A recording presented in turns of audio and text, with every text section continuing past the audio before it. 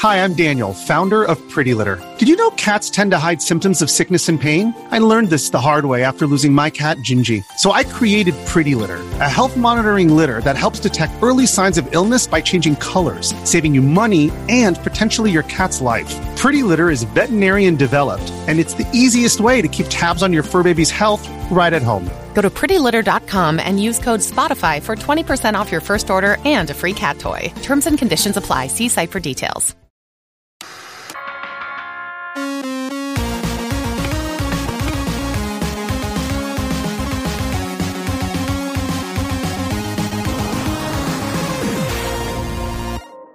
Hey everybody, I am here with Louis Zezeran. What's up, man? How you doing? Hey man, nice to see you again, Bob. Thanks for inviting me on. It's a pleasure. Yeah, thanks for coming. I was held up sick for a couple of weeks, and I just started thinking, like, if I'm going to work myself to near death, I want to start doing things that I want to do for fun, as well as, try to continue all the other work. And you were one of the first people I thought of because I was a guest on your podcast a couple of years ago now, I think. I had a great time, and we kept saying we were going to do another one, but there wasn't like a technical specific reason for us to do it. And there actually kind of is now, too, which is funny timing, but I just kind of wanted to hang out with somewhat like-minded people. You're a comedian, also a retro nerd like us, and just somebody who I enjoy listening to some of your podcasts. So I wanted to have you on. Thanks, man. And I'm happy to be here. We were talking before. I wrote some notes. I wrote some notes because, look, I think on this podcast, Bob, you have so many really talented people. And I'm like, look, I've never produced a retro tink. I don't know how to make I never made a mod chip. I don't know what to do. But the least I can do is write down some thoughts for us to talk about. That's awesome. Yeah, how are you, Bob, though? I think that's what we're hearing bits and pieces through the subscriber.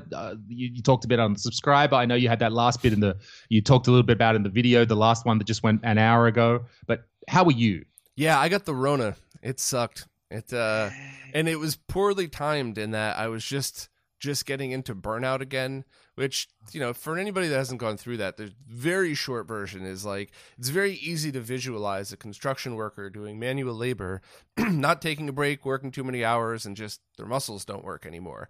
Well, your whole body works like that. It just, if you're not doing manual labor, it takes a lot longer to eventually burn out, but eventually, like, it's almost like you're getting sick and exhausted and you can't just do the normal things.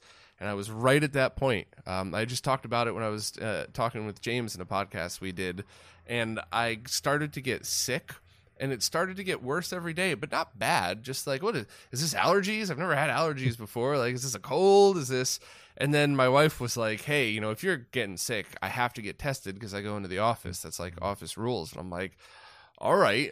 And I went in and I was like, look, I want the 3-day test. I want the more accurate one. And like a 19-year-old kid was like, no, we got to do this first. And I'm like, all right. And they did a good job and everything. And they're like, all right, it takes like 15 minutes to get your test results back.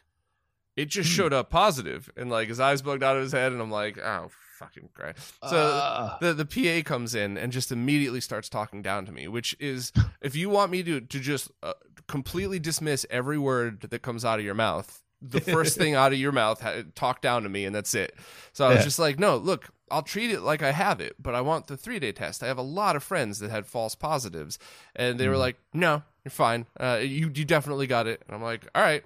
They're like, you have any questions? I'm like, well, there's nothing to do, right? There's no cure yet. Whatever you pumped Trump full with, you're not going to give it to me. He was back to full douche in a day and a half, but fucking... she just shook her head, and I just walked out the door. They never told me anything. By the way, you get... in New York, when you get tested positive, you get calls from the government, and if you don't respond and do these crazy things, they'll send the cops to your house. It's kind of the nuts. Isolation. Yeah, and it's half of it's positive in that, like, do you need food? Do you need supplies? We could bring them to you. Don't leave your house. But like, how about I'm a grown ass adult, and I'm married and I live with somebody. Can I just opt out of this? I'm not going to leave my house, but. No, so I went home, I'm dealing with all that, and I'm laughing with my friends, like, I don't have fucking Rona, although my nose is burning now, and I'm starting to lose some smell. Like, did they put the Rona in my nose with that stupid stick or something like that? Like, we're all laughing conspiracy, at that. Yeah, and that the Tuesday before John stepped in, I woke up and I was like, I don't think I could smell or taste anything. And my wife was like, well, I don't know, like bite into a lemon or something. And not only did I bite into it, I took like a third of it and just went like it was an orange. And her eyes bugged out of her head and nothing, no reaction, nothing. And I'm like, look, I could be faking, but that's some serial killer shit right there. Like, I'm not on that level. Like, this definitely is a... So I recorded the podcast real quick, and by the end of that day, that was it. I was just knocked out for like a week. And it's like the worst hangover you've ever had. Like, everything hurts, your hair hurts, like it hurts to breathe, you can't think, and the flu at the same time, right? So like you get the chills, the fever, and all that stuff. That was for a week, and then I felt better for everything except kind of really exhausted still and a cough. And then they tell you to get these little meters to put on your finger to test your blood oxygen levels. Huh. And it was like 87 or something, which is very bad. So I called my doctor, and he was like, my doctor's awesome. I'm going to the same guy forever. He's like a super smart old hippie type of guy. And he was like, look, you probably have to go to the hospital. I was like, listen, I review tech for a living. There's no way I'm letting this $7 Wuhan finger stick determine whether I go to a hospital or not. I'm going to order another one from a recommended source and test again tomorrow. And sure as shit, the next day I put it on and it was like 94 or something. It was not good, but it certainly wasn't go to the hospital level. So it was a couple of days of that. And then that dropped, the good one dropped down into the 80s again. And he was like, well, keep monitoring it. You might have to go to the hospital. The cough got really bad. And when I get coughs, I tend to get them for like months. So like I knew once it started to get bad, I was like, oh, this isn't going away. But that was kind of it. And then it just went away as fast as it came. And everybody that I looked up online, the doctor that I talked to, my friends all said, when you no longer have a fever, even like no medicine, just but you don't have a fever anymore, you're no longer contagious. And I still waited another week to leave the house just in case, because I don't want to be responsible for killing somebody who has asthma or something like that, But I bet, who would want that on there? Hey, sorry guys, whoops, gave you the Rona. Yeah, right. Nobody. Yeah, I have a weird mentality on that. Like if I was laying in bed and somebody kicked my apartment door open and tried to kill me and I offed them, I don't think I'd have a single problem with that. But if I accidentally killed some old lady because I sneezed on the sidewalk, like that would haunt me forever. So sure. I didn't want that on my conscience, Was your resistance to going to the hospital because it's America and it's going to cost a butt ton of money? That was part of it. And, here's some controversy. I'm sure somebody's going to try to cancel me for saying this, but I worked in hospitals doing IT stuff for 12 years. So we designed computers that were to go into really high-end homes for touchscreens. This was right before the iPad. So, right now you're like, oh, a touchscreen, go fuck yourself. Everybody has it. No, this was back when that was important. But the main customer was hospitals. And I saw some stuff there that makes me never want to set foot in a hospital for the rest of my life unless I have to. We had to mount these computers. He says as he coughs. Yeah. We had to mount these computers to a wall, and they would take patients out of the room or be like, oh, the patient's going for, a CT scan. I'd go in, I'd have a mask on. I'd drill holes in the wall. Dust would be everywhere, and they would just bring the patient back in. That's so illegal in every state and probably most countries too, but they didn't care at all. I messed up my hand a little bit. I just got a tiny little bit of surgery. I came back one day and because you're walking around the hospital, so you get to know all the security people because they're like, who's this weird fat guy with the ladder walking around our hospital? And I walk in and the head of security was like, hey, what's up? I haven't seen you. Oh, what happened to your hand? I was like, oh, no big deal. I just had a little bit of surgery. I swear to God, he looks at me and goes, not here, right? And I went, no. He goes, whew, all right.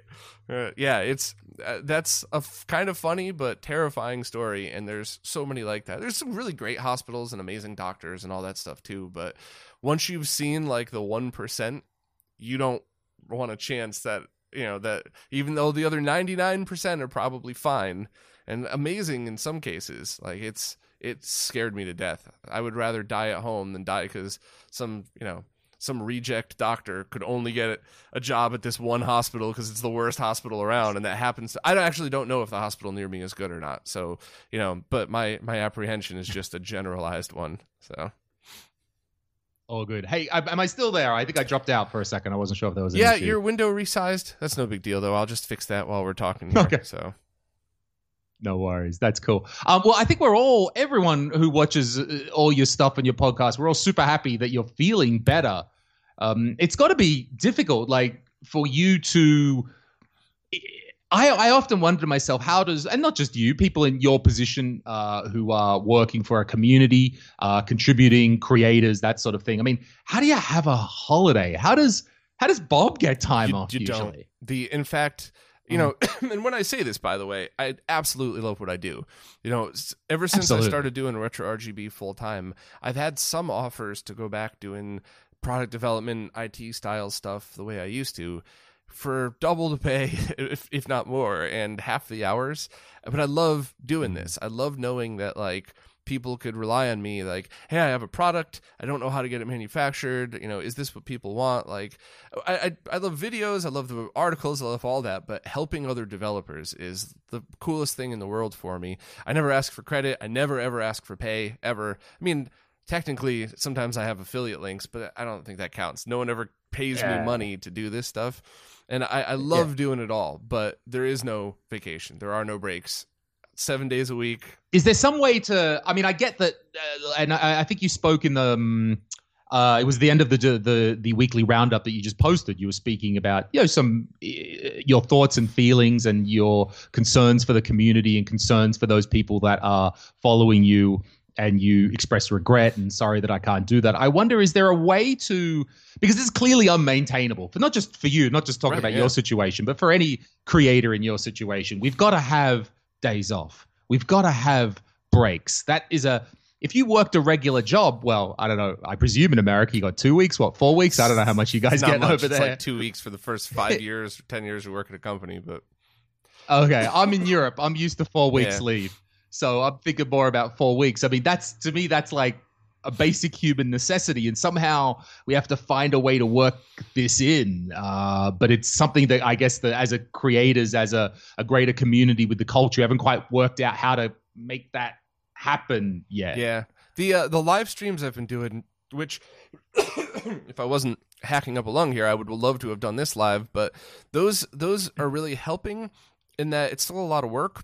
But I get to actually play a video game, which I don't have time to do unless I do these live streams.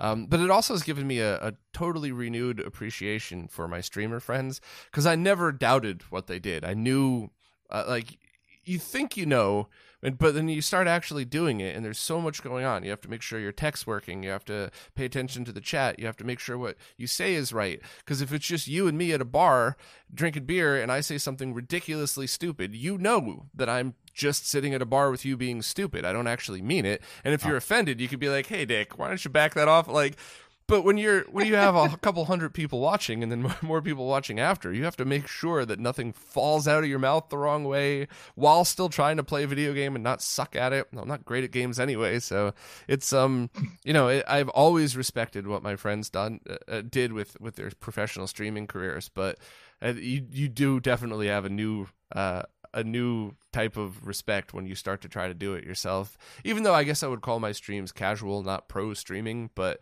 it's still the same effect of, like, you got to be careful what you do or say. You got to try to be entertaining and not just a lump in a chair playing a game. So I had a friend of mine here, and I live, for people watching, I live in the country of Estonia in Europe. It's out on the edge of, it's in the EU, it's on the edge of Russia, just before you hit that. And I have a friend of mine who's just become a streamer here, or he has moved. He's been a CSGO guy. He's an Overwatch guy. And sorry, the game is an Overwatch. Anyway, and he's been doing commentary, and now he's doing streaming. And there was one day he's sort of getting 30, 40, 50 people each day. And that's great. A very excellent result, because he's doing it in Estonian language. So you have like a very small target market. And I understood this thing on Twitch where you can, like, if you end your stream, you can redirect all your viewers to somebody else at the end.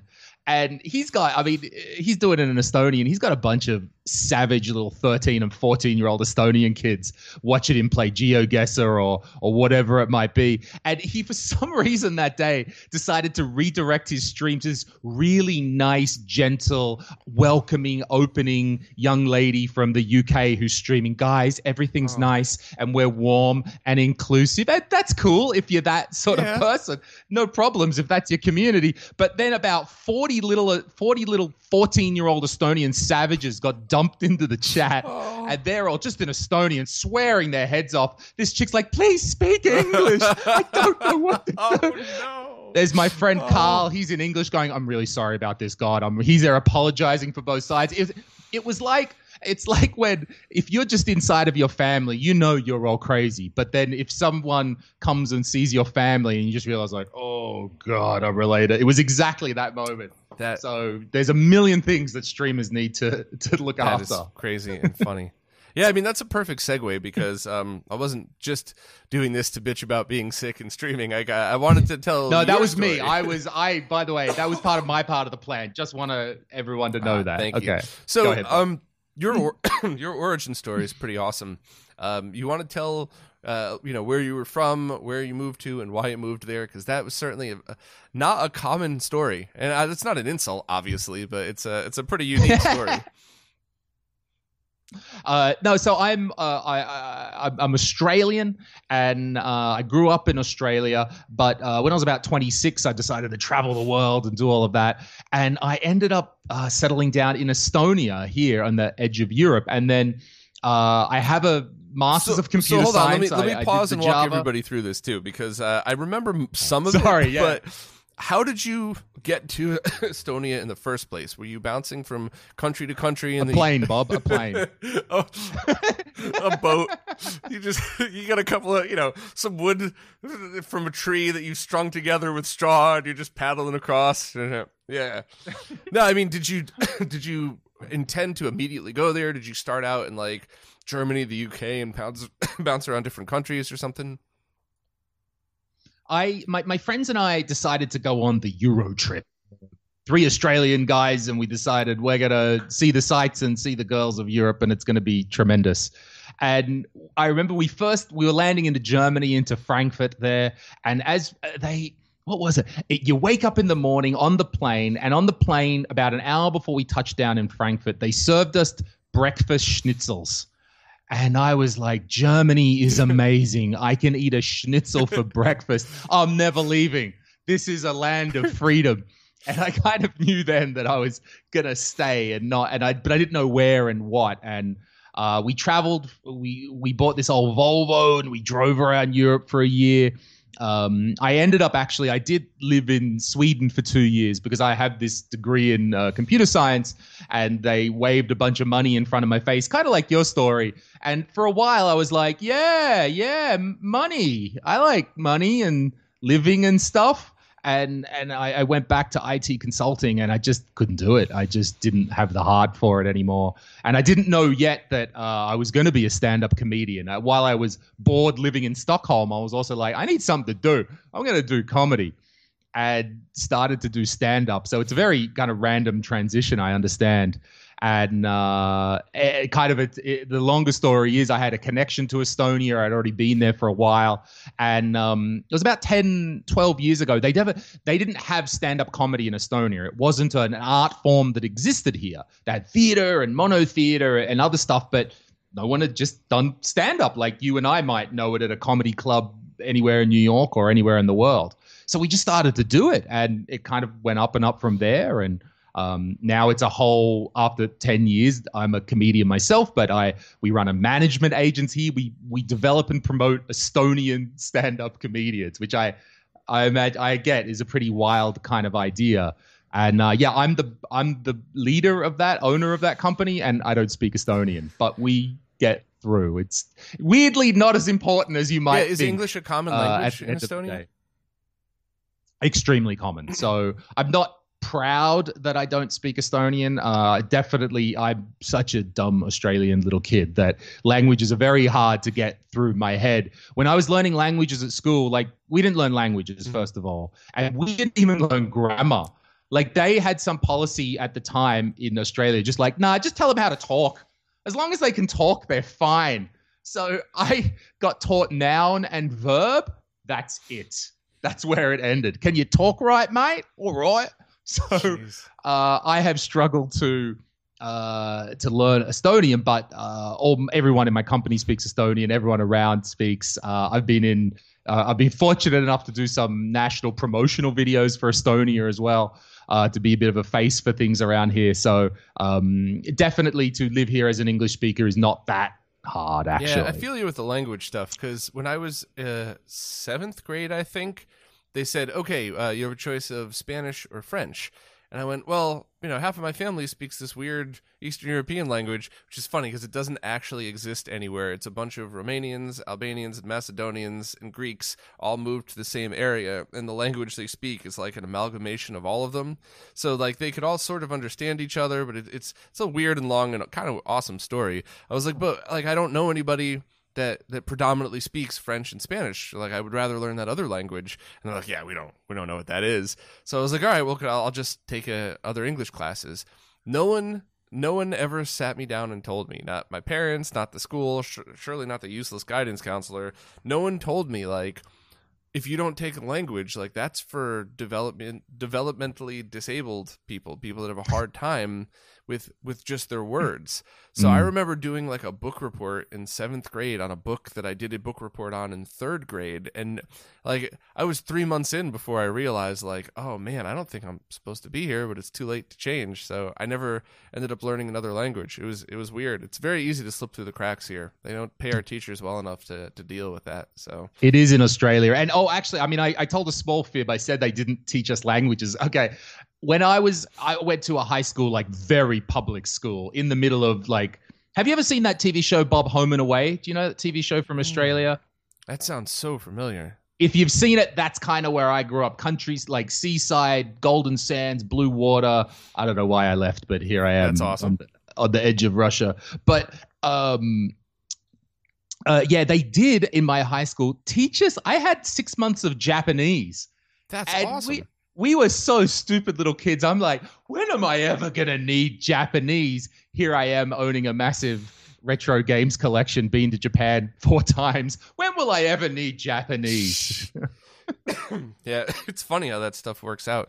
I wish somebody had explained it to me, because as life went on, I realized that learning another language opens up different pathways in your brain, so you could learn things like programming languages easier or could communicate.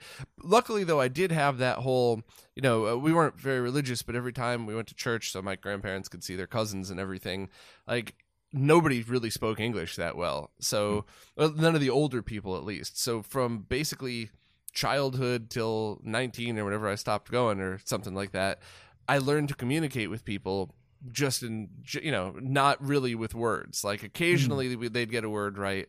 And that did help tremendously throughout all my travels when I got that job that sent me around the world and all that stuff. And it was funny too, because like I'm in a business meeting in Taiwan and we're talking about airflow of a design, and like they're pointing to, I like told them my idea, and they're, I didn't understand Mandarin, but I absolutely understand nerd. And they were basically like, there's no freaking way that fat white boy came in here and did a better design than us. And I was like, no. The airflow goes the opposite direction. Don't forget, it's going to be mounted. And they all look up and they're like, shit, he speaks Chinese, doesn't he? And like, I don't at all. I was just like, I don't know if this is a good thing or a bad thing. But that definitely stemmed from just being around people that didn't natively speak much or any English, every Sunday for 5 years or something as a little kid. But I do wish I actually had those skills. It's had to, for me, my version of that is, I was saying that I run this talent management for stand-up comedians, yet I don't understand what they're saying in their acts when they're doing it in Estonian language. But so many hundreds of hours of Estonian stand-up comedy have I watched without understanding it. But I almost I don't need it. Like if I hear an Estonian stand-up comedian, I can't hate their jokes, which is actually kind of good for a talent manager. Like I can't hate you. So what I have to do is judge, are you a good comedian? How did the audience like you? I can hear your rhythm and your tone. I can hear sometimes I can hear and I'm like, there should have been a punchline there. Did you bomb? And he's like, yeah, I bombed there. Yeah. Because you can hear the rhythm of even in another language. So for me, it's actually, well, I would say not an advantage, but we've turned it into an advantage that it allows me to focus in on everything else besides the actual words the comedian is saying. Yeah, that's a very interesting thing as well. I mean, it's like that with music. I don't really care what language they're speaking, and even when they're speaking English, I mean, I'm a guitar player. I listen to the rhythms more than I ever do the lyrics. I don't know all the lyrics in some of my favorite songs, but like you get the vibe, you get the feel. You could tell if they're a good, front person of the band, if they're commanding the audience well enough, if they're singing in key. Like, it doesn't matter what language you're speaking. If you're not in key, you're not in key, right? So yeah, it's an interesting feel. So I don't know if I missed during a coughing fit or something, but did you make the connection of how you got from Sweden to Estonia? We've been traveling around a lot. It's very easy to travel around. There's ferries and planes. It's pretty cheap to travel around. And I had just taken a shine to Estonia. I don't know what it is, especially 15 years ago, I think, when I first arrived. It still felt a little bit Wild West. I was still that kid from the West looking for an adventure in far off lands. And I know that does tie into what some of my recent videos have been about, talking about the USSR. And it was sort of like, it was enough of an adventure, but not too crazy. I wasn't going to go over the border and try and live in Russia. All respect, could possibly happen, but it was a little bit too much for me. But I kind of went, this Estonia place, it's nice. It's small though. The whole country is 1.3 million people. That's a country. I think I could with look a down president. my street and there's there's about that many people. There is no president of the next 3 blocks in New York City, but Estonia has a president for that level of people. Jeez, that's crazy. It's interesting. It makes life is interesting here, and I like it that way. It's cool, man. I love comedy, and I have such a fear and a respect for people that do that, because like, I'm a nerd, right? So I get up and do these talks at expos, and there's been a couple of times where I fumbled my words, I got too excited, I ran up on stage and got out of breath. I'm fat, it happens, and like where I would stop and be like, all right, everybody, sorry, I'm having a moment here. Sharp today, everybody. You can all make fun of me later. Let me take a deep breath and start over. And like, everybody's cool with it, because I'm not, they're there to just talk tech or to listen to tech talk. They're not there to, to be entertained. So it's easy to make a mistake doing that. And with the band, as long as you're with a good band, if you make a mistake, like, as long as you're with the good band and you don't lose your shit and freak out, you could pick up right where you left off. And most of the time, only the other musicians in the crowd will even notice. So there's so much less of a fear in those scenarios. But when you're a comedian, like, the whole room is staring at you. And if you don't make them laugh, if you get nervous, if you get a little weird, if you start talking fast because you're freaking out, you have lost the room, and you're probably not getting them back. Like, that is, the guts to do something like that. I have so much respect for anybody that does that.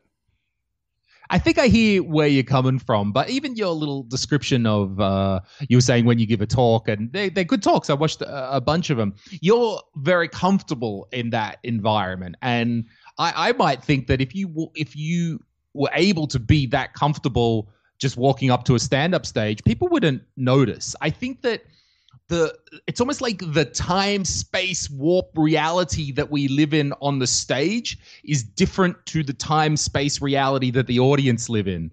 When I'm on the stage and I talk fast. I have 1 second of silence. I'm like, oh my God, 1 second. They're going to hate me. I've dropped the ball. Everything's terrible. Time to do it. But if you switch that around and sometimes you just sit in the audience and watch comedy, you're like, hey, that comedian hasn't said anything for 5 seconds. It's 10 seconds. Well, that's cool. Actually, it's good. If they have the confidence, then I believe this is all part of the plan. So it's somehow about that comfortable level. But I appreciate, okay, I get it. To walk on the stand-up stages can be a bit tricky at first. But I think you do pretty good as well at talking, Bob. You got a little bit of experience talking. Just a little bit. Yeah, thanks. I get... I've seen plenty of open mic nights, and in fact, there was one when I lived in Stamford, Connecticut, cool little city. But there was one bar that sprung it on people, and I hated the owner for doing that, because like it sucks for everybody. I was there. I had a friend I hadn't seen in 2 years, a really good friend. We got the old crew back together. We walk in, and it says a small little sign, open mic night tonight, and I'm like, if I do what I came here to do, catch up with an old friend, I'm a piece of shit that's talking over the comedian. And by the way, nobody, if you didn't happen to notice the little sign, everybody else here is in the same boat. So these poor comedians get up, and next thing you know, there's loudspeakers blaring in your ears, and and it's just nobody wanted to be there. The comedians, the people there, the bartenders, the promoter was trying their best, but it's just like, you should have put a big sign in front, then it's one of those things where I totally would have wanted to go. And we were polite. We kept our mouth shut. We stayed for a couple of acts, and one was awesome. One comedian had just these weird one-liner jokes. Kind of, I don't want to say Mitch Hedberg style, because it absolutely wasn't, but that like one joke at a time that are each separate. And some were so funny we were crying, and then they'd have like 3 in a row where there'd just be dead silence in the room, and it's just like, it's enjoyable and awkward, and I don't know. It still gives me it gives me a fear, even though I've never tried to do comedy. Like, I'm getting nervous thinking about what it would have been like to be that person, to nail 2 jokes in a row, command the whole room, and then you could hear a pin drop. Like, if somebody in that room farted, it would have echoed like an earthquake for like a good solid minute. So. Yep, you've got to remember, oh yeah, I did 2 good punchlines. It's okay. See this through. Why did that not work? Is that part of the thing? But exactly what you talked about is all part of running a good show, that we need the whole space. There can't just be someone serving drinks off to the side. And I think you've got this thing in the US like called the check drop, which is if you're watching a comedy show and there's table service, at the end they come around and you have to pay the check. And that's happening while the show's going on. And that's a normal part of, as I understand, doing comedy in comedy clubs in America. And comedians actually design that or plan that part into their act, that, okay, they're going to do an hour, and at the 50th minute, all of a sudden, waitresses are going to be walking around. No one's looking at them. They're paying the bill. And then you get through that, and then you've got to do a closer. So it's all a day in the life of a comedian. Yeah, that's brutal. That's absolutely brutal. I've seen so many good shows. I've seen Doug Stanhope's one of my favorites, and I saw him on a night in New York where he just barely kept it together, but it was so real. It might be the best comedy show I've ever been to, because seeing somebody that's such a pro like that have a day where he just gets in his own head and he's amazing, and then he starts to falter, and then somebody gets mouthy and he just completely tears apart people in the crowd, and it was really great. It was one of those rare moments where you're just like, this is something special. Like, you might not ever get a chance to see something quite like this ever again. Comedy is not for everybody. I certainly wouldn't recommend going out and downloading all this stuff unless you're into weird humor. But yeah, I actually saw him twice like that. I don't know if you follow his stuff, but when his friend died, the Cliffhanger podcast, I was at that next show in New York. And he came on, and he's like, I was telling my friend, like, oh, yeah, there was this thing. His friend's in the hospital. I wonder if he's going to be any good. He's probably thinking about that. And he walks right out, and he's like, we've been drinking since breakfast because my friend went into the hospital and ended up dying. And then her boyfriend ate a bullet right afterwards. And the whole crowd was like, and it was one of the most real, like, it was, I don't know, it was out of this world. I just get like chills talking about it, because it's one of these weird moments where, like, I can't believe I was there at that one after that happened. And he still killed it. Absolutely. I'll give you the other side of that, Bob, is I had a little while ago, I had a similar experience. One of the comedians that we look after here in Estonia had a death in the family, and there was the funeral that day. And we had a show that night, and just at the last moment, just like the show was ending, people were standing up. We were like, no, he's here. Wait, we've got our comedian. Everyone sat down, the guy, and I saw he came basically from the wake, and he's got the suit on, but they here in Estonia, when you have a funeral, vodka is being drunk by the bottle. and not only that, so you got that experience, Bob, as an audience member. You felt like, wow, this is genuine. This guy is talking about something real. So not only does the comedian see that, but I saw that from the comedian side. All the comedian wants to do is stand on stage and talk about it. That's the therapy for stand-up comedians. So it was so interesting to see both sides. Both sides got a unique experience that day, and I reckon it was just as relieving for Doug Stanhope as it was for you that night. There's something about being live, and I think that's somewhat the difference to the content creation like you do, that everything is recorded. We can say whatever crazy crap we want to say on the stage because hopefully it's not being recorded, and that gives some feeling of freedom that this won't be hung over my head years later. And I appreciate it's much harder when we're doing this video format, even a stream, which is archived for later. It's hard to let go. It's hard to show that genuine side. And that's a little bit why I wanted to ask you those questions about how you're doing and how you are, because it could be so hard to bring out that genuine side as a content creator when you're always conscious like, this is never leaving YouTube. Yeah, I mean, even the ending of the podcast that aired this morning, I think I did like 5 takes of that because each time I was just like expressing my concern about stuff, and I'd play it back and go, wow, I sound like a whiny, ungrateful piece of shit right now. No, there's no way I could put that at the end. A lot of people will get what I mean, but most won't. Most will, so I always try to be really conscious of that. And especially even with other videos, like I'm doing a review of an upcoming RetroTink product. I normally wouldn't talk about it, but Mike's posted all over Twitter, so it's not a secret that it's coming out. And there's one whole section where I was just ranting about lag and all of the misinformation and the YouTubers that stole my footage and then said the wrong thing over what I said to make it look like I said something else, and certain players of a certain game who send me 5-page emails explaining how I'm doing lag wrong. And it goes both sides. I get emails from this one group saying anything under 100 milliseconds of lag is indetectable, which is so wrong. And 4 milliseconds of lag shouldn't be considered 0 because that's really important and you could definitely affect your game. No, you can't. A quarter of a frame? No. Yeah, no. I mean, with tool-assisted speedruns with light guns, sure, but not human interaction. And it's like I had to go back and redo the entire thing because I'm like, this isn't about the new product anymore. It's about me telling everybody how much I hate them when they tell me I get shit wrong when I know I got it right because I even showed my work how I came to that conclusion. So it's like, no, I got to make sure I'm in a good mood for this. I got to rewrite that part. I got to re-record it. I don't want to. So yeah, when you know things are there forever, you tend to backstep a lot. I always say, like, no offense, excuse my opinion, because I would much rather have people get annoyed with me for being apologetic than interpret what I said wrong and think that I intended to insult them, when in almost every case, that's not at all my intention. Sometimes I am only human, and some people are pieces of shit, but, that's just kind of life, so...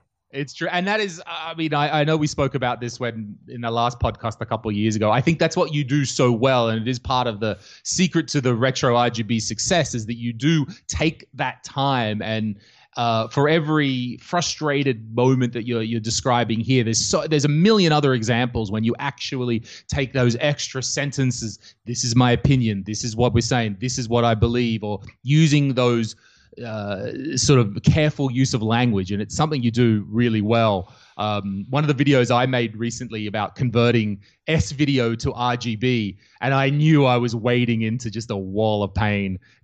I knew I was getting into holy territory, talking about converting video signals and things like that. And there was sort of a few people that wanted to. I had some output issues. I believe the converter device has some errors.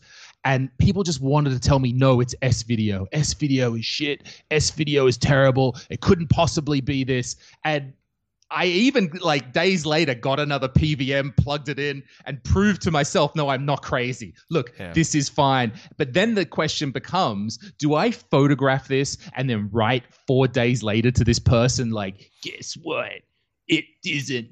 Like, you got to let it go. But it's funny because you're kind of making a joke about that, but that is something that I think anybody who does educational-esque content struggles with, because you don't really know who that person is. And there's one YouTuber that, I'm sorry to say this, but just every bottom feeder you've ever met in any industry in your life takes the opposite opinion of things just because... If he takes the opposite opinion, then people will pay attention. And he said that one of the videos that I made was wrong, and that this wasn't a production sample, this was a prototype. And like, this is somebody with way more followers than me, so I made a giant point to prove that I was not slandering a company. I knew what I was talking about. I did the due diligence to make sure I wasn't accidentally slandering a company, and I did a whole post on it and everything else. And there's another time where somebody who I just thought was a rude commenter challenged me on lag, and I didn't realize they had a huge following. And now there's all these videos proving that I'm lying about lag. And it's like, I really should have taken the time to shut that down first, because, you know, it's one of these things where if you're the third person in, right? So complete, and once again, this is language that's going to offend people, but it's the truth. If a complete and total moron says something to a somewhat moron that's pretty gullible, most people would see that interaction and not take it seriously. But if that person tells a good person with a head on their shoulders the same thing, why would they not believe them? Yeah, person's a little nuts, but whatever, good person. I like talking to them. They seem to get other things right. Why would you not take that as fact? Like, there's no reason not to. And that's how all this misinformation spreads like wildfire across the internet. And I'm lucky that we're talking about things like lag and, and hardware, S-video versus composite versus RGB. And I'm definitely lucky that I'm not in an industry where that ends up in, violence if you disagree with somebody because of misinformation. So. Have you found one struggle that I've had? So I didn't mention it up until now, pardon me. I've started a small channel myself, just documenting some of the items that I have in my collection. Nothing big or crazy. I just admired content creators and thought, I want to try this as well. And first of all, let me tell you, or everyone listening, it's so much harder than it seems. You look at a video, you're like, the title and I could do the voiceover. I got a mic, sure, a little iMovie, I'll make it happen. 2 days later, you're pulling your hair out. You're like, this is nothing like I imagined. Yeah. So I wanted to make such a video. And I think what I was struggling with is learning how to condense down that information, because that voice is in the back of the mind going, someone's going to nitpick this. You didn't talk about that individual detail, or I didn't preface it enough. Someone's going to, oh God. And then all of a sudden I've got a 15-minute video about something that should be 6 minutes. And it's a very hard balance to strike. How much detail should actually be in there?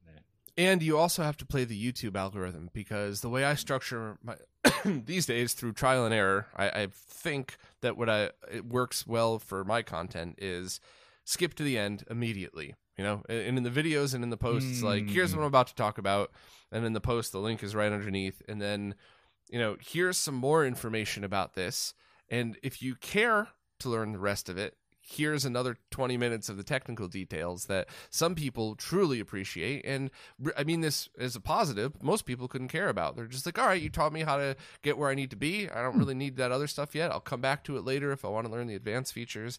And I feel like for what I do, that's the right fit, but that is the wrong fit to get promoted in the YouTube algorithm, because you have a 20-minute video that most people drop off after 6 minutes. So that's why I always try to make the point, I am not a YouTuber. I run Retro RGB, and YouTube is a tool that I use. And I could switch everything over to be a YouTuber, but that's not the content I want to make. And also, if YouTube changes the rules again, now your income's immediately cut. So it's a double-edged sword for me. So this is the tough part of being a content creator, is that the algorithm is like a god. Like it's like a modern day God. We know it's there. Let's just, anyway, not to offend religious people. Pardon me. I don't mean to be, but anyway, you're pretty sure it's there. It seems to affect what you do every day. We make offerings to the God as well. So if you're on Instagram, you've got to be doing a post every day or something. Offer, please, God, like me in the algorithm. And it seems a weird religion to follow. And I wish when I'm advising artists, I advise them to look out. If the thing you want to do is controlled primarily by algorithm, you're going to have a tough time. It's not impossible, but it's tough because there's that huge element that you just can't control in the middle. And at least if you understand what you're getting yourself in for, is there platforms that you could put it on that are less algorithmic? Some are more algorithmic than others, potentially. But then it's just like, I just want to make videos and talk about games and consoles. I don't want to be a social media expert at the same time. And it's a tough balance to find. Yeah, that's why I was shocked when I two different places from people that don't interact with each other both sent me one of your videos on the same day. And I think you only have 4 videos at this point, and at the time I think you only had 3, and 2 different videos. And I'm like, first of all, it came in and it was like, hey, this is a really cool video about Russian Master System, which we'll definitely dig into this stuff in a minute, by the way. But like, the video came in. I was like, holy shit, that's Lewis. Like, hey, dude. Like, that's why I emailed you. And then another friend was like, hey, have you seen this S video to RGB converter?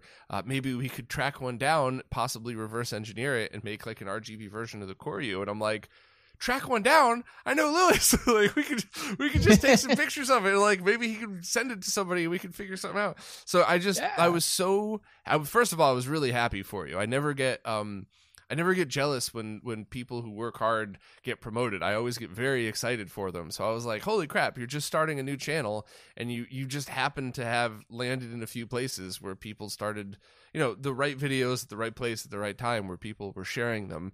It was very funny and surprising and cool to see. Like, I know that guy. and from my perspective, from the other side, I'm making some videos. I'm not trying to like the name of the channel, Zez Retro. It's a terrible name. the artwork, terrible. But I was trying to not focus on all that other stuff. I just want to make a video. And my friend, my good buddy here, who's into retro games with me, Vlad, he was telling me, Lewis, come on, Bob. Tell Bob about your video. And I'm like, no, I don't want to hassle Bob. I don't want to ask for favors. Maybe I'll get a few more videos in the thing yet before I start. I don't want to be that promotional whore kind of thing, asking everyone to share my content. So anyway, lovely. Thank you for for seeing that. My perspective on this is very selfish and self-centered. What a shock! But it's if I like the content and I think it's a fit for the site, then I want to promote it, and that's obviously not a science behind it, but like Genovi's last video, I really enjoyed it. I just didn't think it was a fit for the site, and it's not an insult. I don't think he should do different videos. It's just my opinion because I got to kind of curate what comes through. So a lot of people do reach out like, hey, I'm starting a channel. Can you help? Here's my first video. And it's like, I like the video, but it's, it's not really what we do. Or the opposite, like, hey, it's great for a first video, but that's a first video. You don't want me to put this in front of people and tell them that that's what you are because you're way better than that. You just need some practice. But that wasn't the case. I mean, it was obviously an earlier video. You put the lights behind you, not in front of you. I was laughing so hard. I was like, man. I was like, oh, this is cool. But no, yeah, okay, I get it. I'm terrible at lighting. I got one of these ring lights now. This is all I can kind of do. I think we all go through. I think with any content creator, whether you're making podcasts or videos or whatever it is, I think you should make 5 to 10 of your thing first, depending on how long they are. Make 5 to 10 of your thing and then go and put it out. Don't do it on the first video, because what I think in anything creative, it's about the consistency. Not just I could make one video, but can you keep that up at some sort of regular schedule, keep the passion. That's where I think, again, the dedication of people like yourself to just constantly do it all the time within reason, as we were just discussing with health, of course. So that's why I'm a bit like, yeah, you've got an idea. That's fantastic. Come back when you got 5 of them, and then we'll talk. And then I'm very happy to help you as much as I possibly can. Learn what 5 takes, and we'll go from there. So yeah, it's been fun making these videos. So the first one that I saw was you found a Russian version of the Sega Master System. And I don't want to spoil the whole video. Please go watch it. I did enjoy it. Be kind. It is, one of his first videos, but it's still, the content's good. The information's good. Like, there's nothing wrong with it. It's just, I'm sure a year from now, they're going to look totally different than that. But I was really interested in that because I've always been fascinated about different console revisions in different regions. Steek is really good at that. He always talks about the things that he found just in Portugal that you wouldn't find really anywhere else. So to see like a stripped down, I don't want to say cheaper Master System because of what you explained in the video, but to see a weird stripped down PAL, no, it was a CCAM version of it. It's CCAM, yeah. That was interesting. So it's I don't mind explaining it here as well, just as long as the info is getting out there. So I came across this unit a couple of years ago. I ordered it from a seller in Latvia. It's a country just below Estonia. I kind of knew the guy, and I ordered it, and I got it, and I was like, there's a problem. It's a Master System 1. And I was like, this looks weird. What's wrong with it? And there's no card slot. So the card slot's gone. And on the back, there's only RF. And I'm like, wait, I bought this so I could do RGB. What? I got ripped off. And I started to look into it. And it turns out that in 1990, Sega actually made these to be sold in the Soviet Union. So the Soviet Union as a political country entity, communism, hurrah, whatever. That ended in August 91. That's when the whole regime ended, and then it's called Russia from then on. But before that, it was the communist Soviet Union, and Sega had got in there and were trying to sell Master System 1 consoles in the communist Soviet Union. And at that stage, not many companies were actually selling in the Soviet Union. Very famously, McDonald's opened a store in January of 1990. Pizza Hut opened a store, but only a few companies. And for some reason, I mean, every video I've ever watched sounds like Sega of Europe. It was crazy days. They were just shifting Master System, shifting Genesis like hotcakes. And you might say, well, that's crazy. Well, the Soviet Union had 300 million people, most of whom who'd never known what a Sega is, or let alone what a can of Coke is, really. Yeah, because all throughout the 80s, it was all locked down, right? So they only got tech that was Russian made. I believe there was a few clone consoles that were made by Russian companies. A friend of mine is from Albania, and he said when he was growing up, there was something called the Terminator that was basically just a clone Famicom console or something like that. And so that it's totally plausible that they would have never seen or even heard of Sega at all, let alone the Master System, right? So the clone consoles that everybody talks about from Russia or in Eastern Europe and all this stuff, they kind of go by the name Dendy, which is what some people might know them as. Steepler is the company that actually produced them. They didn't start doing that until 1992. So that's a good 18 months after the end of the Soviet Union. So Sega's effort is even before that, even before this. And then Russia, when the Soviet Union fell, Russia was extremely poor, very a real Wild West, lawless kind of time.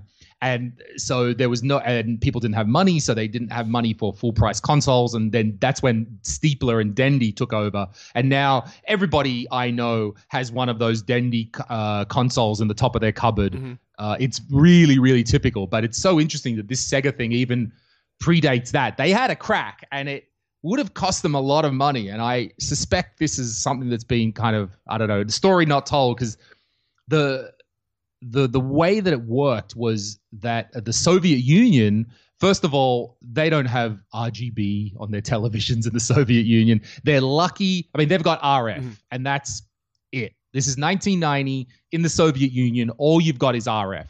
So Sega want to sell a console. And not only that, it's RF, it's CCAM is the standard used in the Soviet Union and also in France, where we usually associate CCAM. So for people listening, you've got your PAL, which is one way of encoding color, encoding it on RF, on composite, and on S-video.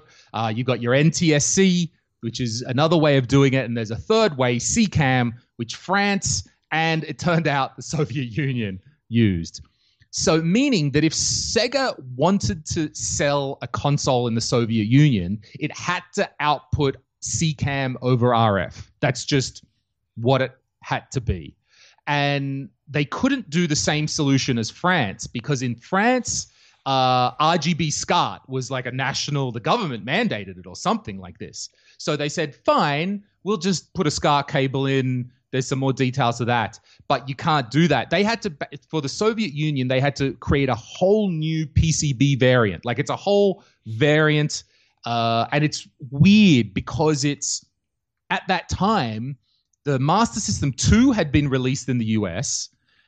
In Europe, they're still selling Master System 1s, but at the same time, they decide to develop this Master System 1 that has no card slot, only RF, but is a Master System 1. It's not a Master System 2. It's really strange why they didn't just take a Master System 2 from America, which would have done the same job. So I'm trying to do is let's take the hardest possible path for the solution. And this is something, Bob, I wanted your input on, because if we look back at the French Sega Master System 1 and 2 and then Genesis, what they did is they just used the PAL system and they ripped out the encoder chip, and they ripped out, so they didn't have to change the PCB, which tells me Sega's thinking like, it's expensive to create a new PCB variant. It'll be easier if we can just rip out some of the components and then include a RGB cable with the extra stuff in there. But for the Soviet Union, they created a whole new PCB variant, and then their whole business went to shit, and they probably only sold like 5,000 of them. Do you happen what are we to know, looking at do you back happen then? to know where it was manufactured? No. Because it could have been a We don't know scenario in this. which they cut a deal with a Russian manufacturer and said, well, we're not going to send them our PCB design for the Master System, so let's redesign it, stripped down without any any extra features. Maybe we'll send them the custom Sega chips and then have them manufacture everything there. This is wild speculation. I have no clue what I'm talking about here. I just, it could have been something like that because, I definitely ran into that a lot, both with working in retro gaming and in previous companies where we were doing manufacturing, where sometimes there are specific reasons for doing stuff like that don't really make sense on the outside, but make sense on the inside. So that's definitely a thing. The other thing I was wondering too is, were you able to post pictures of this on SMS Power? Because there's a great group of people there that really love archiving these different revisions and stuff. I've been talking to those guys over there, and I found out they gave me the information, and I am going to be uploading that really soon. I do recognize that's the place, and it's not in those list of variants. But coming back to your experience because I don't have any experience creating a PCB, but what I did notice is, and I can show you the pictures later, that at the time, like this board, this Sega Master System board, it seems like much newer than 1990. It's got surface mount resistors, and it's got a much tighter, more compact circuit board that if you look at even the Mega Drive, it doesn't have that same, it was still using through hole where there's no through hole here. There was some generational shift around that time from through-hole PCB manufacture to this surface mount style. Again, I'm being really sorry. I'm using very untechnical terms there. That's a perfect description of it. You nailed the description, and just in my experience in making products and stuff like that, the only answer would be that there would most likely be cost, or another likely answer would have been they were all sitting around a boardroom going, well, we need to test out this new contract manufacturer, but we've never used them before. Well, we're only going to make 1,000 for Russia, so let's just send it to them and hope for the best. That's not polite, but it is just kind of what happens sometimes, where it's like, well, if we're going to risk our market, let's risk a market that we're not even in yet and we haven't invested in. So it could have just been they needed an excuse to try a new manufacturer. We did that before, and man, I had to get on a plane one time, go up and basically just walk into a manufacturing facility in upstate New York and be like, we're pulling everything out today. You guys are all a bunch of assholes. That sucked. I don't like being the bad guy. I like being the jolly fat guy. I like Santa Claus with a beer. But yeah, I've definitely been in the situations before where you're like, all right, let's give these crew a chance. Let's try it with a new customer. So if we destroy the relationship, it sucks, but it's going to happen. So that could be part of it, but mostly it's probably cost. Like, hey, we could have these made at this new place. They're using surface mount. Let's test it out on the Master System 2. And if everything goes great, then we could save the cost on the Genesis 2 using the same methods or something. So that's true. I would like, if someone's listening to this, and I would love to get a contact for someone who was involved.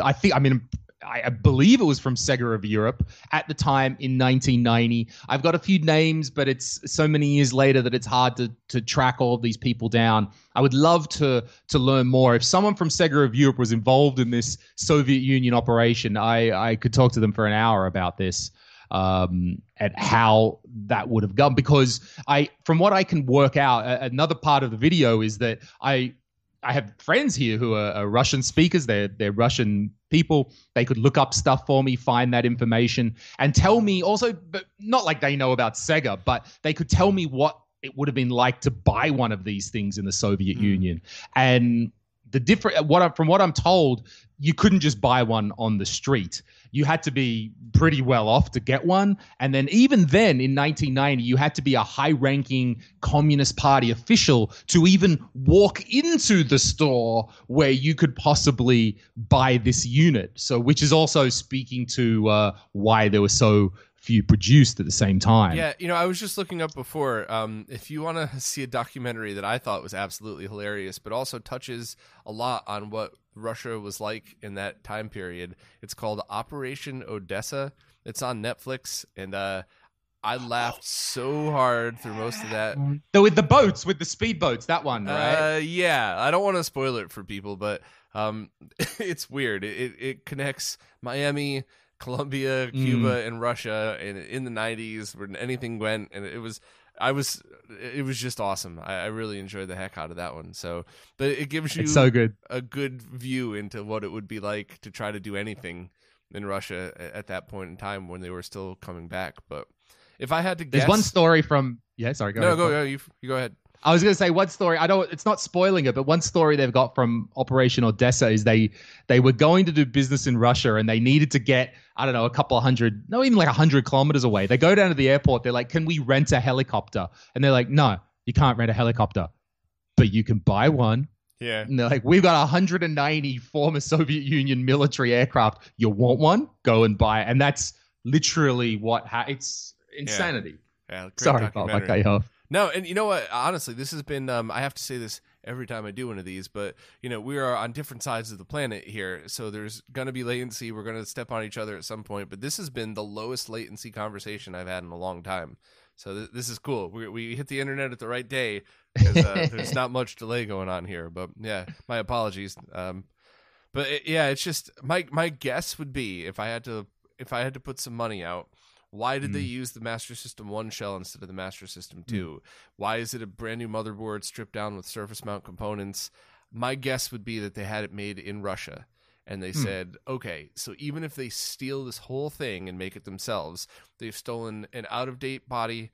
They've stolen chips on a console that we're phasing out everywhere, moving to the Genesis. So let's take our risk and see what happens. And let's design something for them. And, that's not a Russian dig. That's just whenever you're doing business with anybody new in any country. So but that would be my guess, is they were just like, let's give this a try and let's do it as safe as possible and see what happens. That makes sense. There's also there's another weird story because the first Western company to set up shop in the Soviet Union was actually Pepsi. Pepsi had been selling Pepsi since 1972. By the mid-'80s, there was like 1 billion bottles of Pepsi being sold in the Soviet Union. And it's a very weird communist, capitalist kind of thing coming together. But reading that story, the Pepsi guy said they never, ever gave the Pepsi recipe to the Soviets. They always handed them the syrup and said, yeah, you put some good Russian bubble water in there, but we ain't telling you what's in this syrup. No way. Yeah. Culture always fascinates me. And it's weird because these days you're not even allowed to ask. Just asking about culture could offend people, which is so freaking sad because I always loved different cultures and different stories, and I never approached it with like a looking down on, just genuine curiosity. And one of it was a Romanian propaganda film called Comrade Detective, and of all people, Channing Tatum was one of the people that redubbed it and did a great job. But it's on Amazon, and it's a multi-part series, I think. And it was a decent story, but also a look as to what a government-backed detective show would have been like in that time period. And there's I hate spoilers, but there's one scene where like the parents catch the kids with a pair of Jordache jeans, and it was like their reaction was as if they walked in the room and they had just like cut their arms off or something, like how dare you bring that evil in it. Oh man, it's just so fascinating to me to see different perspectives on things growing up. It's great, man. Yeah, I really enjoyed this, making this video, finding this thing, and I'm still hoping to find more information, still hoping to dig through and find this story. I suspect, because if you kind of go down the timeline, Sega released this around, I want to say, end of 1990, so maybe September, October 1990. 12 months later, the Soviet Union collapses and everything is a dumpster fire. And I suspect what's happened is they've gone, oh, we must get into this market. And then the whole thing's collapsed and they've gone, we're out. We're done. And I don't think they came back until, it took them about 2 or 3 more years till they came back with the Mega Drive a little bit later. So there was certainly a lot of risk and reward in working in the Soviet Union. Yeah, definitely a great story. The other video that caught my eye that I was going to ask you about, regardless of if we did this podcast or not, was you found a Sony converter that converted S video to RGB, not composite video at all, right? Just S video. Correct. So it's only S video and it outputs RGB. That's right. And it doesn't output RGBS. It outputs RGB with sync on green, right? That's the of this that I didn't quite get. So I guess I'll back up for a moment and describe. It's nothing particularly rare. It was Japan only for the NTSC model. From what I'm reading, loads of people seem to have one of these. People are telling me all the time now they've got one. And it was a box produced about 1987 or so, and you input S video and it outputs RGB or some version of RGB, but it doesn't increase the quality and it doesn't enhance it or something like that. It just transcodes whatever was on the S video into RGB. And that was, at the time, you had your Betamax players that only did S video at a very maximum. But if you were using a professional monitor that only had RGB, that would be your use case for why you might have bought this box.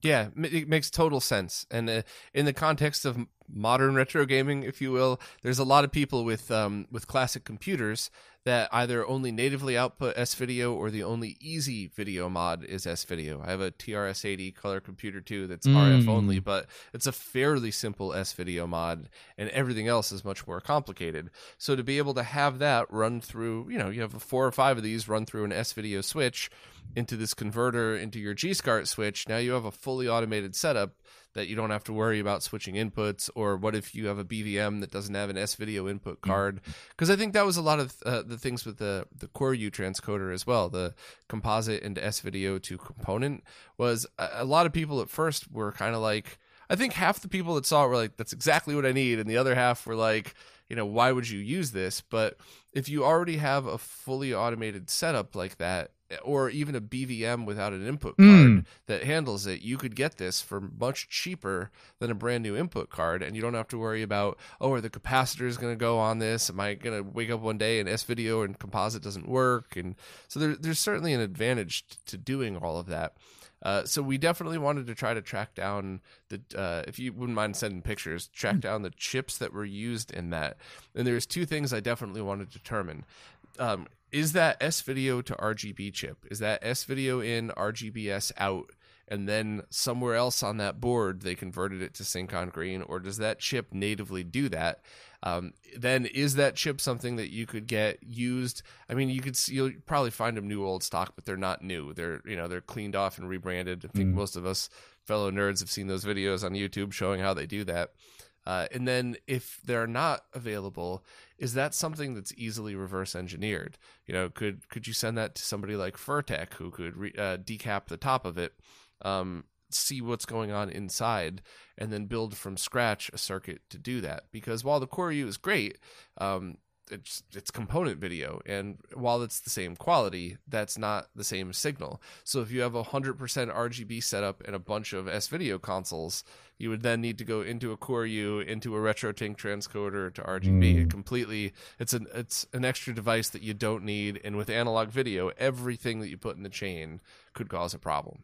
Definitely. Well, first of all, what I'm seeing on this box is the output. It has color bleeding evident on red and a bit on blue. And without going through a further investigation, I would imagine that's the capacitors after 30-something years leaking that out, because I know S-Video doesn't do this. This is not an S-Video artifact. This is definitely color bleeding as part of this conversion process. There is a one main chip inside of it. I tried to Google, couldn't really find anything about it. I suspect it's not actually, you know what? I don't really know. I have to admit, I don't quite know. Is it all happening on that chip? But when you said that to me, you were asking about reverse engineering and what could we do here.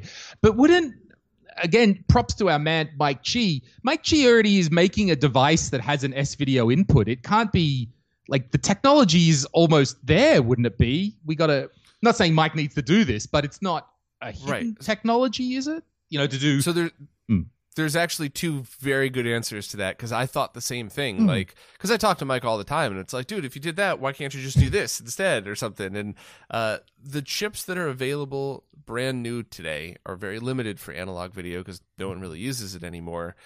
One brand is incredibly expensive. There's a knockoff brand that's cheap, but you can't get any documentation unless you buy 100,000 of them. They just won't respond at all. You could send emails and call in their native language. They ignore you. If it's not a giant amount, you don't matter to them, which fair enough, I guess. If you say, hey, I want to buy 2,000 of these, they're like, try 200,000 and come back or something. And those chips are limited to what's the most common use case, and going to component is way more common these days than going to RGB outside of the retro gaming world. So that is kind of it. And being able to reverse engineer something that's in a chip, because remember, like, you put something on a chip that's a mini circuit in a package. If that's something that could be done in a box that's this big, we don't care, because we're going to add this to our setups. Whereas, and it's not cost effective. It's not something Sony would have ever done. But if we got to pay $75 for a box for that, that's fine. That fits our setup perfectly. Might be cheaper than a lot of other options to do stuff. So that's why reverse engineering something like this and trying to figure out how it works and then make our own modern version of it might actually be the only answer if you specifically want to go from S-Video to RGB. That's it. Well, I could certainly get some more pictures of this. We can work on that together. I found this myself when I was in Japan going through hard offs. It was just in the junk section. I had a quick browse of Japan Yahoo auctions. This box goes for $10, $20 or something like that maximum. It doesn't seem to be quite an in-demand thing. But getting back to what this box did with the sync. Yeah, so originally it had JP21 on the end. And what the box that I received as I got it secondhand, what the previous owner has done is chop off the JP21 end and put a breakout box that has the BNCs in it instead. We've got a red, green, and a blue BNC. But what they've included is a sync stripper, the LM1 881. Done, yeah. They've run sync through that. So, and I found some other obscure reference about that the unit actually outputs sync on green, but I just couldn't get, why would you need, like, if you're having sync on green, why would you put the sync on green on the sync line? Maybe they didn't. So they've got maybe they didn't. Well, there seems to be an external extra wire for sync. Okay. And maybe if the JP21 spec says that you need whatever it is, pin 20, or at least on SCART, it's pin 20, needs to be that. But for some reason, this unit is only outputting a green with sync. So they've just pumped green with sync down the sync line. I could be also misinterpreting that. I don't want to say that I'm the expert on this box, and nor have I analyzed everything. But the person who owned this before me saw fit to put a sync stripper between the sync and the clean C-Sync out. And again, only hearsay that I've read that Sony really liked sync on green around this time. And I've also checked my, I got a 9-inch 9-inch BVM here, deals fine with sync on green as well. So, don't know. Do you know anything about Sony's love of sync on green? I don't know why they did that, but I do know that it would make perfect sense that product was designed very specifically to use with one of their projectors or one of their higher end production monitors that accepted it. So because the box had a very specific use, it would only be S-Video in, sync on green, RGB out, even if it was in a JP21 connector. So that makes sense, because based on your video and the ads that you found for it, it seems like it was a dedicated device meant for one use, not like here's a general converter from this to that. So, but yeah, I'll have a. And again, we're talking about 87. This is not 2021. This is 1987. Things were different. So I'll get the exact model from you, and I'll see if maybe take some pictures, and I'll see if one of my friends in Japan could grab me a couple of them and ship them over, and we could kind of do our thing with it and see. But it's just one of those things. There's so many projects I'm involved with that are low priority, because out of the entire world, there might only be 1,000 people that, if I could even get them to realize it exists, would want it. but those people who do want it would go, holy crap, I need this so badly for my setup. So, it's not something I would direct my friends to spend all their time on, but it's important. I have a whole other sync box thing we're working on and have been working on, and it just keeps falling over in priority because there's really a few small use cases for it. But when it eventually comes out, it's going to be one of those things where it's going to sell 500 the moment that I post the video on it, and then probably sell one a week, and that's it forever. So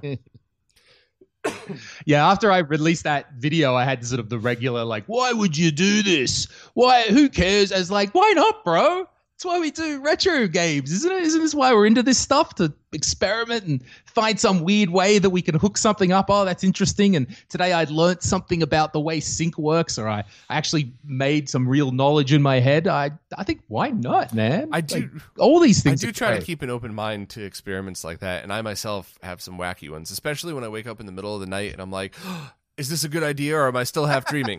Hey, Mike, what do you think about this? Or, hey, Greg, could you design me one of these? Everybody's so patient with me. Thank you, everybody, by the way, for not just blocking me and telling me to fuck off. But, I do understand the weird use cases, but I've also seen some people do some absolutely insane shit that I can't for the life of me understand why anybody would ever do that. Put one processor through another processor into a converter into this just to get the same signal that they started with.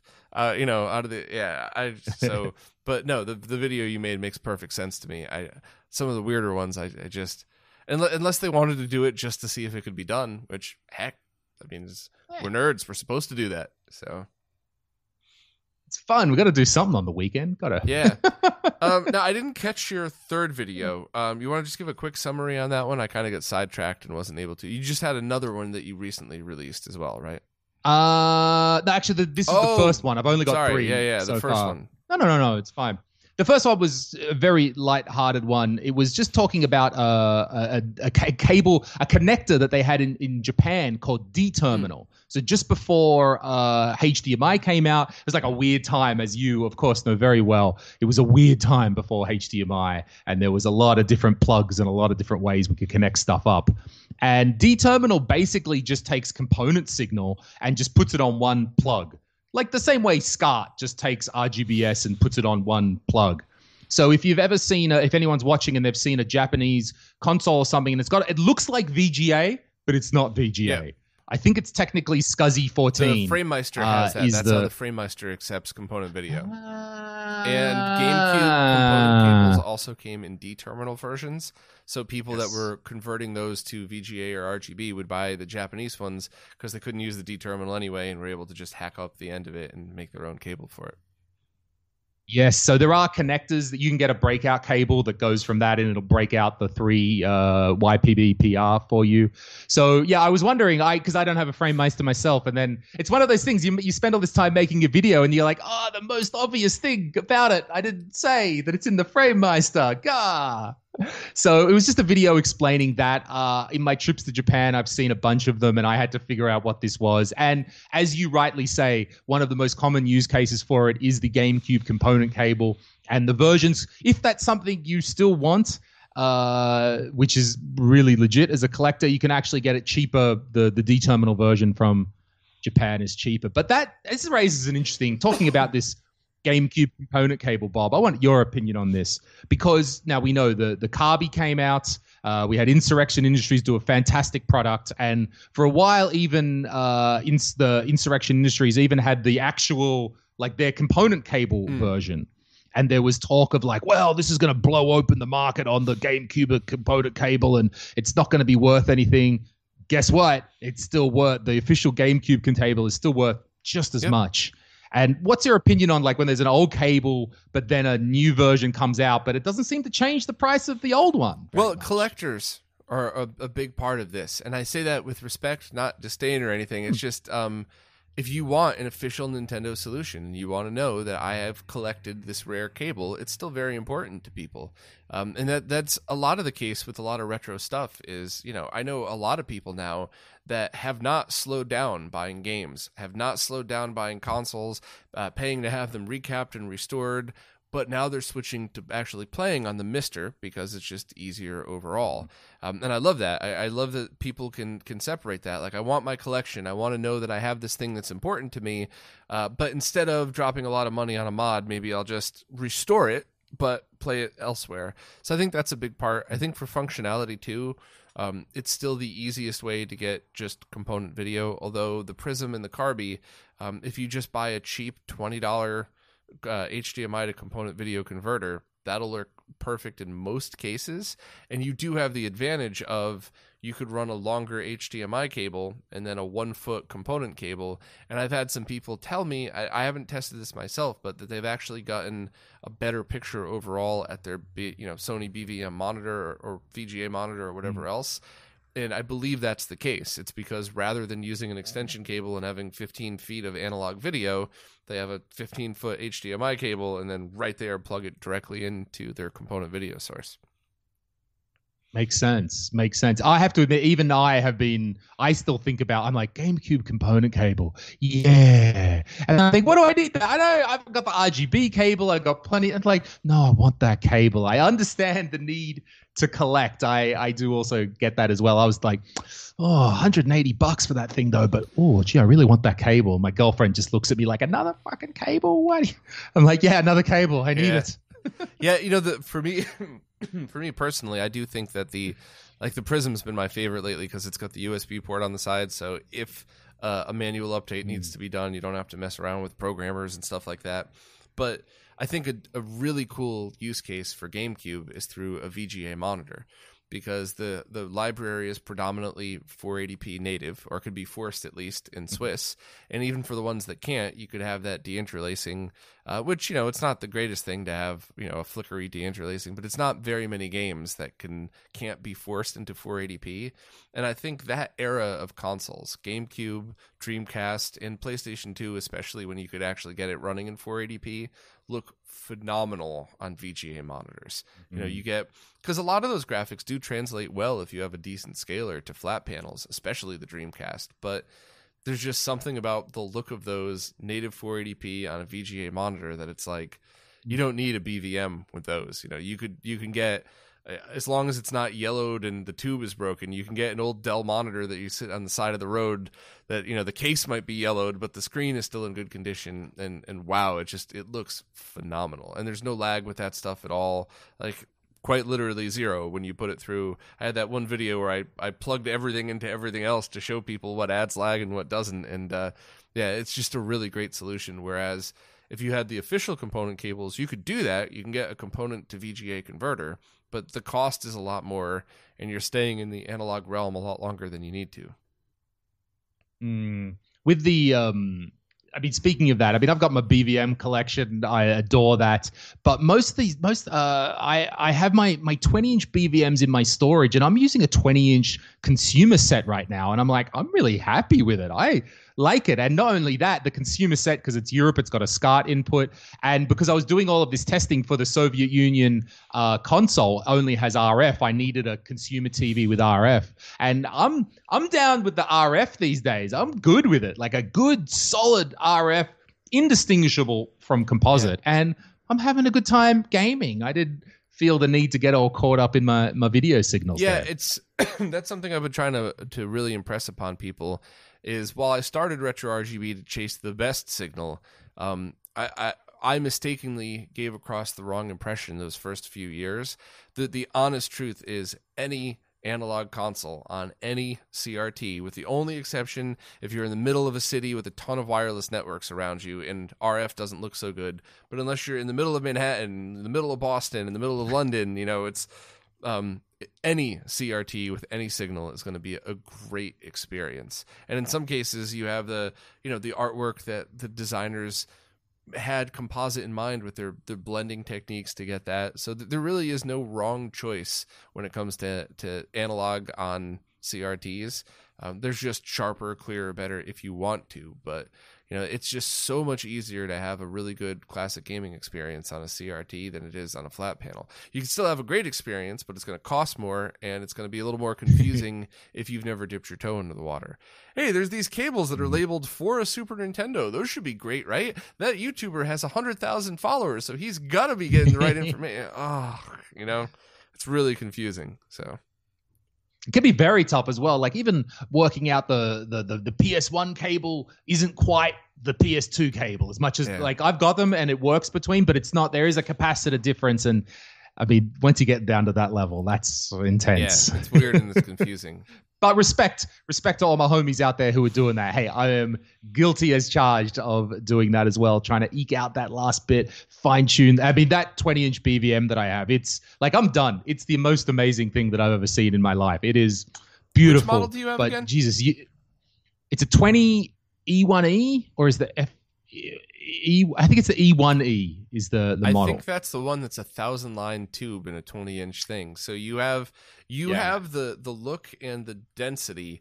I was about to say pixel density. There's no pixels in a CRT, but that's a good visualization of the density of a good 14-inch monitor, but in a 20-inch size. So I bet you a lot of times it almost feels like a flat panel depending on the scene and everything, because there's so much detail. You can't really see the mask of the CRT at all. It's both awesome and bad if you're chasing a really retro CRT experience where you could basically see the holes between Mario's head and body because of the scan lines. Like you don't get that with high line count monitors or smaller monitors where it's jammed in. So it's the best of, but the fact that you have a consumer TV and that you have the best of both worlds. So you could experience whatever you're in the mood for.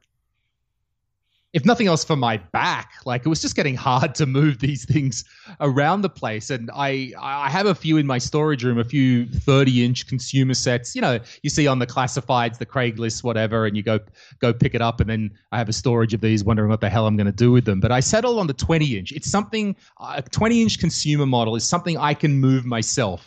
I don't need a trolley to move it or call friends over. So that's why I found my sweet spot. I've gotten so used to that. I found a 32-inch consumer CRT with an HDMI input. Oh. And I went to pick it up, and I never tell anybody who I am because a lot of people, once again, it's just the way it is. A lot of people are scumbags, and I show up and they're like, "Oh, it's worth money."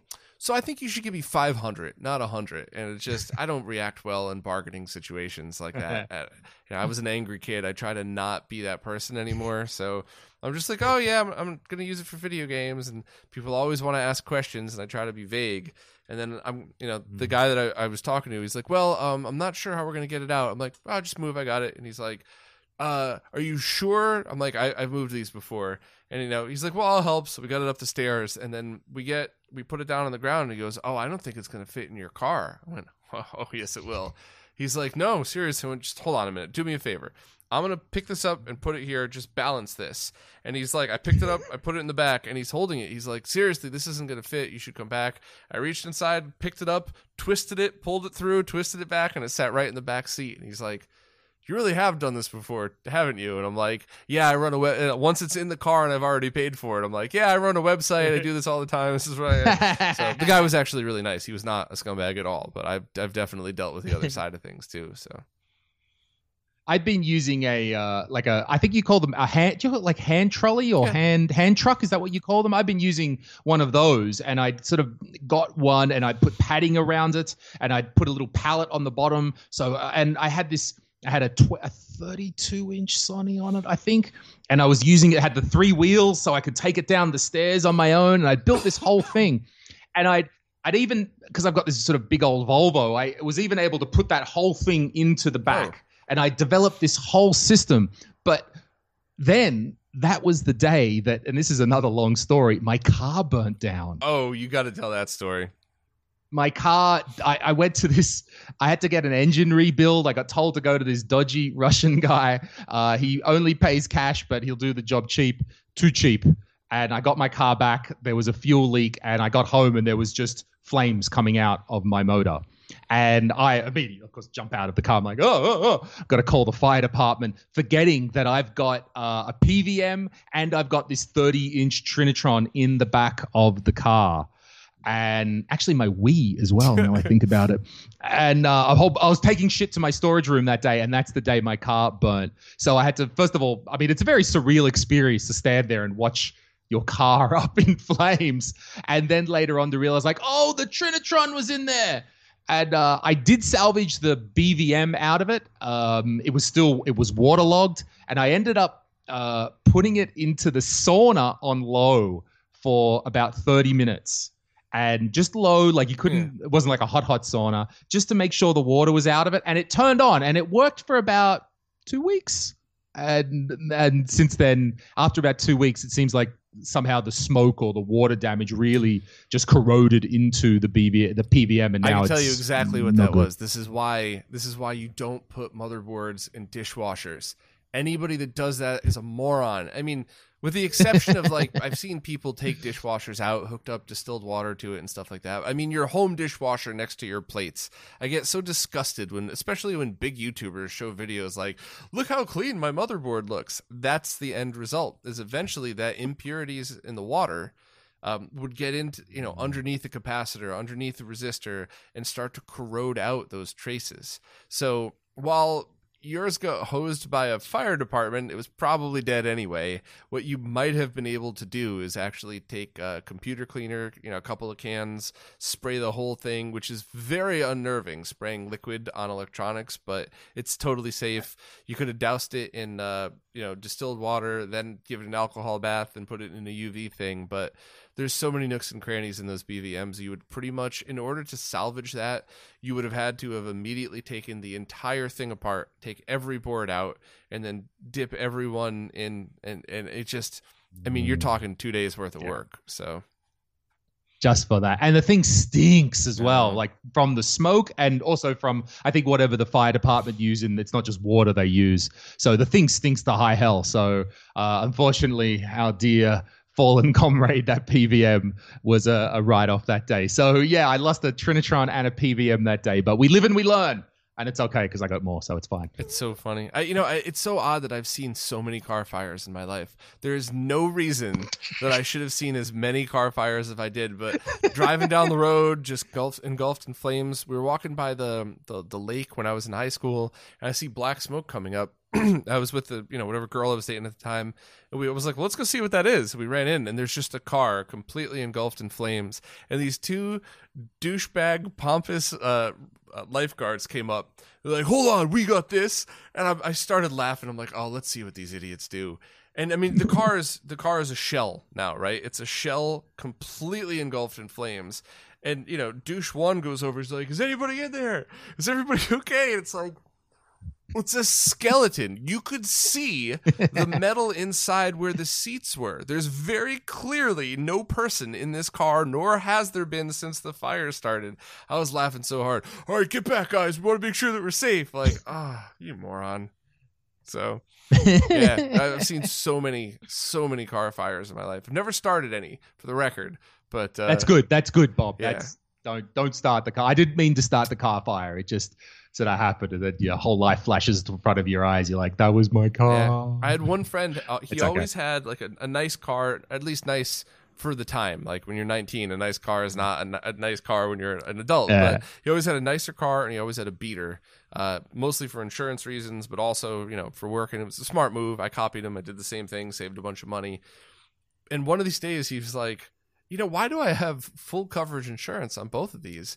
Like, I imagine after 2 or 3 years, I would have paid more in insurance than that piece of crap car is worth. I'm not going to just cancel my insurance on it and keep it on the good one. The next day, he's driving down the street, and he turns on the air conditioner, and smoke starts pouring through the car, and he pulls over, and he pops the hood, and he doesn't even get to the front when he sees, like, smoke start to pour out. So he's like, there's more money worth of stuff in the trunk than there is in the car. So he's like, it's telling whoever's in the car, like, call 911. And he's just running, making trips out of the trunk, like trying to run like 20 feet away to pile his stuff up. And he said the fire department showed up right as he got the last expensive thing out of the trunk. And then everything else was done. But that's some luck for you right there, huh? I had the same thing. After my car was on fire, every motherfucker comes up to me. You got the insurance? Like, no, it wasn't insured. Oh, you didn't have the insurance. Like, oh, yes, thank you for telling me now. I did. Oh. That's about as helpful as like stubbing your foot. Yeah. And you're hopping up and down and somebody comes over, stub your foot? Yeah, fuck you. What's it look like I did? Ugh. Oh, So, Bobby. I guess we should probably close it down a little bit, but one thing I definitely wanted to ask is, do you have any funny or crazy or noteworthy comedian-esque stories, whether you're something you saw when you were running these or something up on stage? Because, just to circle back for a minute, I've always been a giant fan of comedy, and I've always been fascinated by it and appreciated it, but I've seen people control a room in a way that was almost cult-like in nature, and I've seen people bomb so hard that my soul hurt for them when I saw it. So do you have any good, bad, indifferent, any stories that you wanted to share that might be fun? Not we're in a lockdown now, but I think it was probably about January. I think we did it. It was a very small open mic, probably 25 people in the room. And one young lady was being very drunk and very obnoxious and wouldn't shut up. And the host is like, please be quiet, please be quiet. This goes on. Each comedian is saying, and the problem is that person becomes the show then, because they're always interrupting, particularly in a small space. And then I think after the halftime and many warnings from the host, it's like, we're at the back of the room like, okay, this is a problem. And the host is like, you need to leave. You've almost wrecked this whole show. And so the host is telling her, please leave. These are they're very pissed off with her. They're like, shut up, you're interrupting our show. The audience, like the host starts a chant of leave, leave, leave, leave.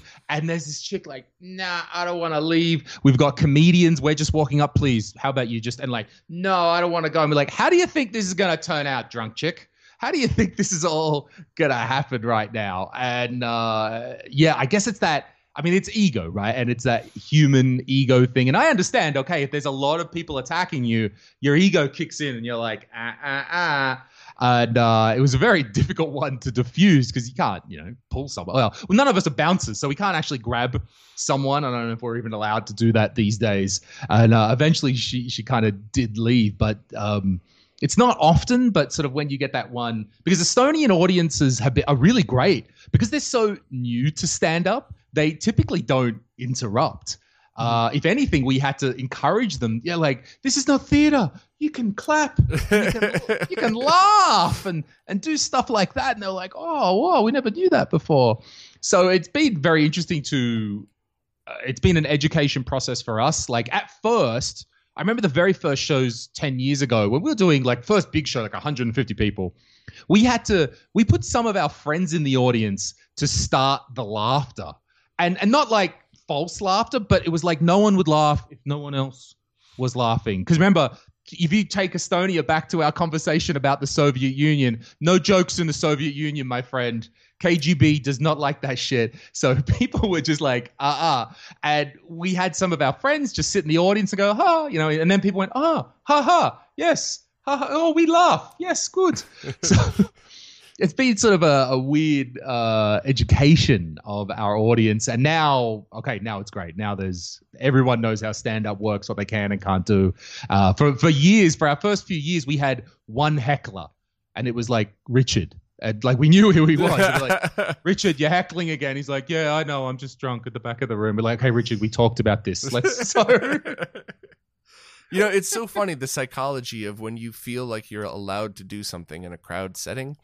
And that's why, like, whenever, especially after being in bands myself, like I always loved going nuts in the crowd as a kid.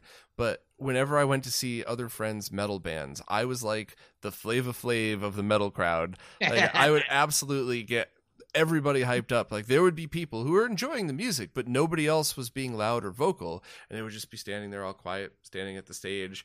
And it's like, when you're in a metal band, the worst possible thing that you could ever deal with is dead silence. Yeah. You feel like you haven't done your job. You feel like you haven't done anything.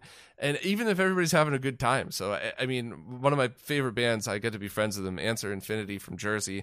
Like, every time they got a new singer, it would always be, who the fuck is that guy? And AJ would be like, no, that's Bob. Trust me. It's a good thing, not a bad thing. Give it 2 songs and you'll see. And like, I'd get the whole crowd fired up. And now people are, they're even afraid to come close to the stage. And now everybody's crowding near the stage. People are clapping and laughing and making noise. And, whenever the guitarist do a solo, I'd scream at the top of my lungs, take your shirt off, or, something stupid. And, it's just, it's funny to see the psychology of crowds like that.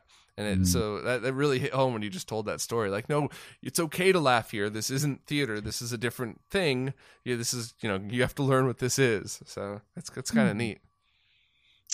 Nice, mate. Well, it's been cool. It's been great talking to you, Bob. I had a really nice conversation. I'm glad you could just chill out, man. You do so much work that I'm glad. Look, anytime you want to just chill out and chat, we can do this. I'm here for you, buddy. Yeah, if you ever want an extra guest on yours or something, I always have a great time talking to you. It's always fun. Today's always a balance of trying to talk while not talking too much and not going into a coughing fit. So excuse me if any of that was was an annoyance to anybody or you, but just trying to get back in the swing of things. And this was a blast. This was a lot of fun.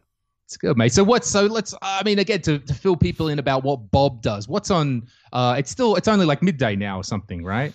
So what's on Bob's schedule for the rest of the day? Shoot the opening to a live stream, prepare a couple of, probably takes an hour or 2 of footage for an upcoming review, hop on a subway and go to Brooklyn Video Games to do a swap off of a giant box to Jose, who does all my modding work because he's so much better than I am. I just don't even want to waste my time doing it anymore. Pick up a bunch of stuff for somebody else and then come home and finish the script. So it's 12:30 now. I'll probably be finishing the day at 9 p.m. I've been going since about 7. So it's I do enjoy all of it. I'm really looking forward to visiting the Brooklyn Video Games crew once again for. Oh, isn't there a new store they're opening up? Did I read something about that? That's not open yet. They just announced it, but that it is opening up.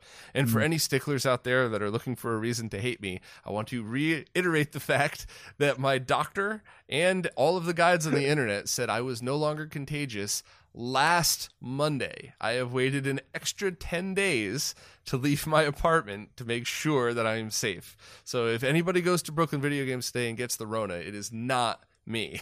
So Steve's probably going to listen to this later like, you stop it. This is not the advertising he was hoping for. Corona Central, Brooklyn Video Games. VGS. If you got the Rona, it wasn't from Bob. Like, sorry, Steve. Well, anyway, so where can people find you? I, of course, will put links to everything, but you have your retro gaming YouTube channel. You have your comedy podcast YouTube channel. Are you also on audio-only services as well? Yeah. So for my podcast, my comedy podcast, talking to different comedians and people in Estonia, it's mostly Estonian based. We're talking about stuff here, but if people are into it, I'm very happy for it. That's called Comedy Guy with Lewis. You can find that on your podcast app if you search Google or Spotify or whatever. And these videos that we've been talking about, the channel is called Zez Retro. That's my last name, Zezeran. So I was like, I'm terrible at naming things. It's not that bad a name at all.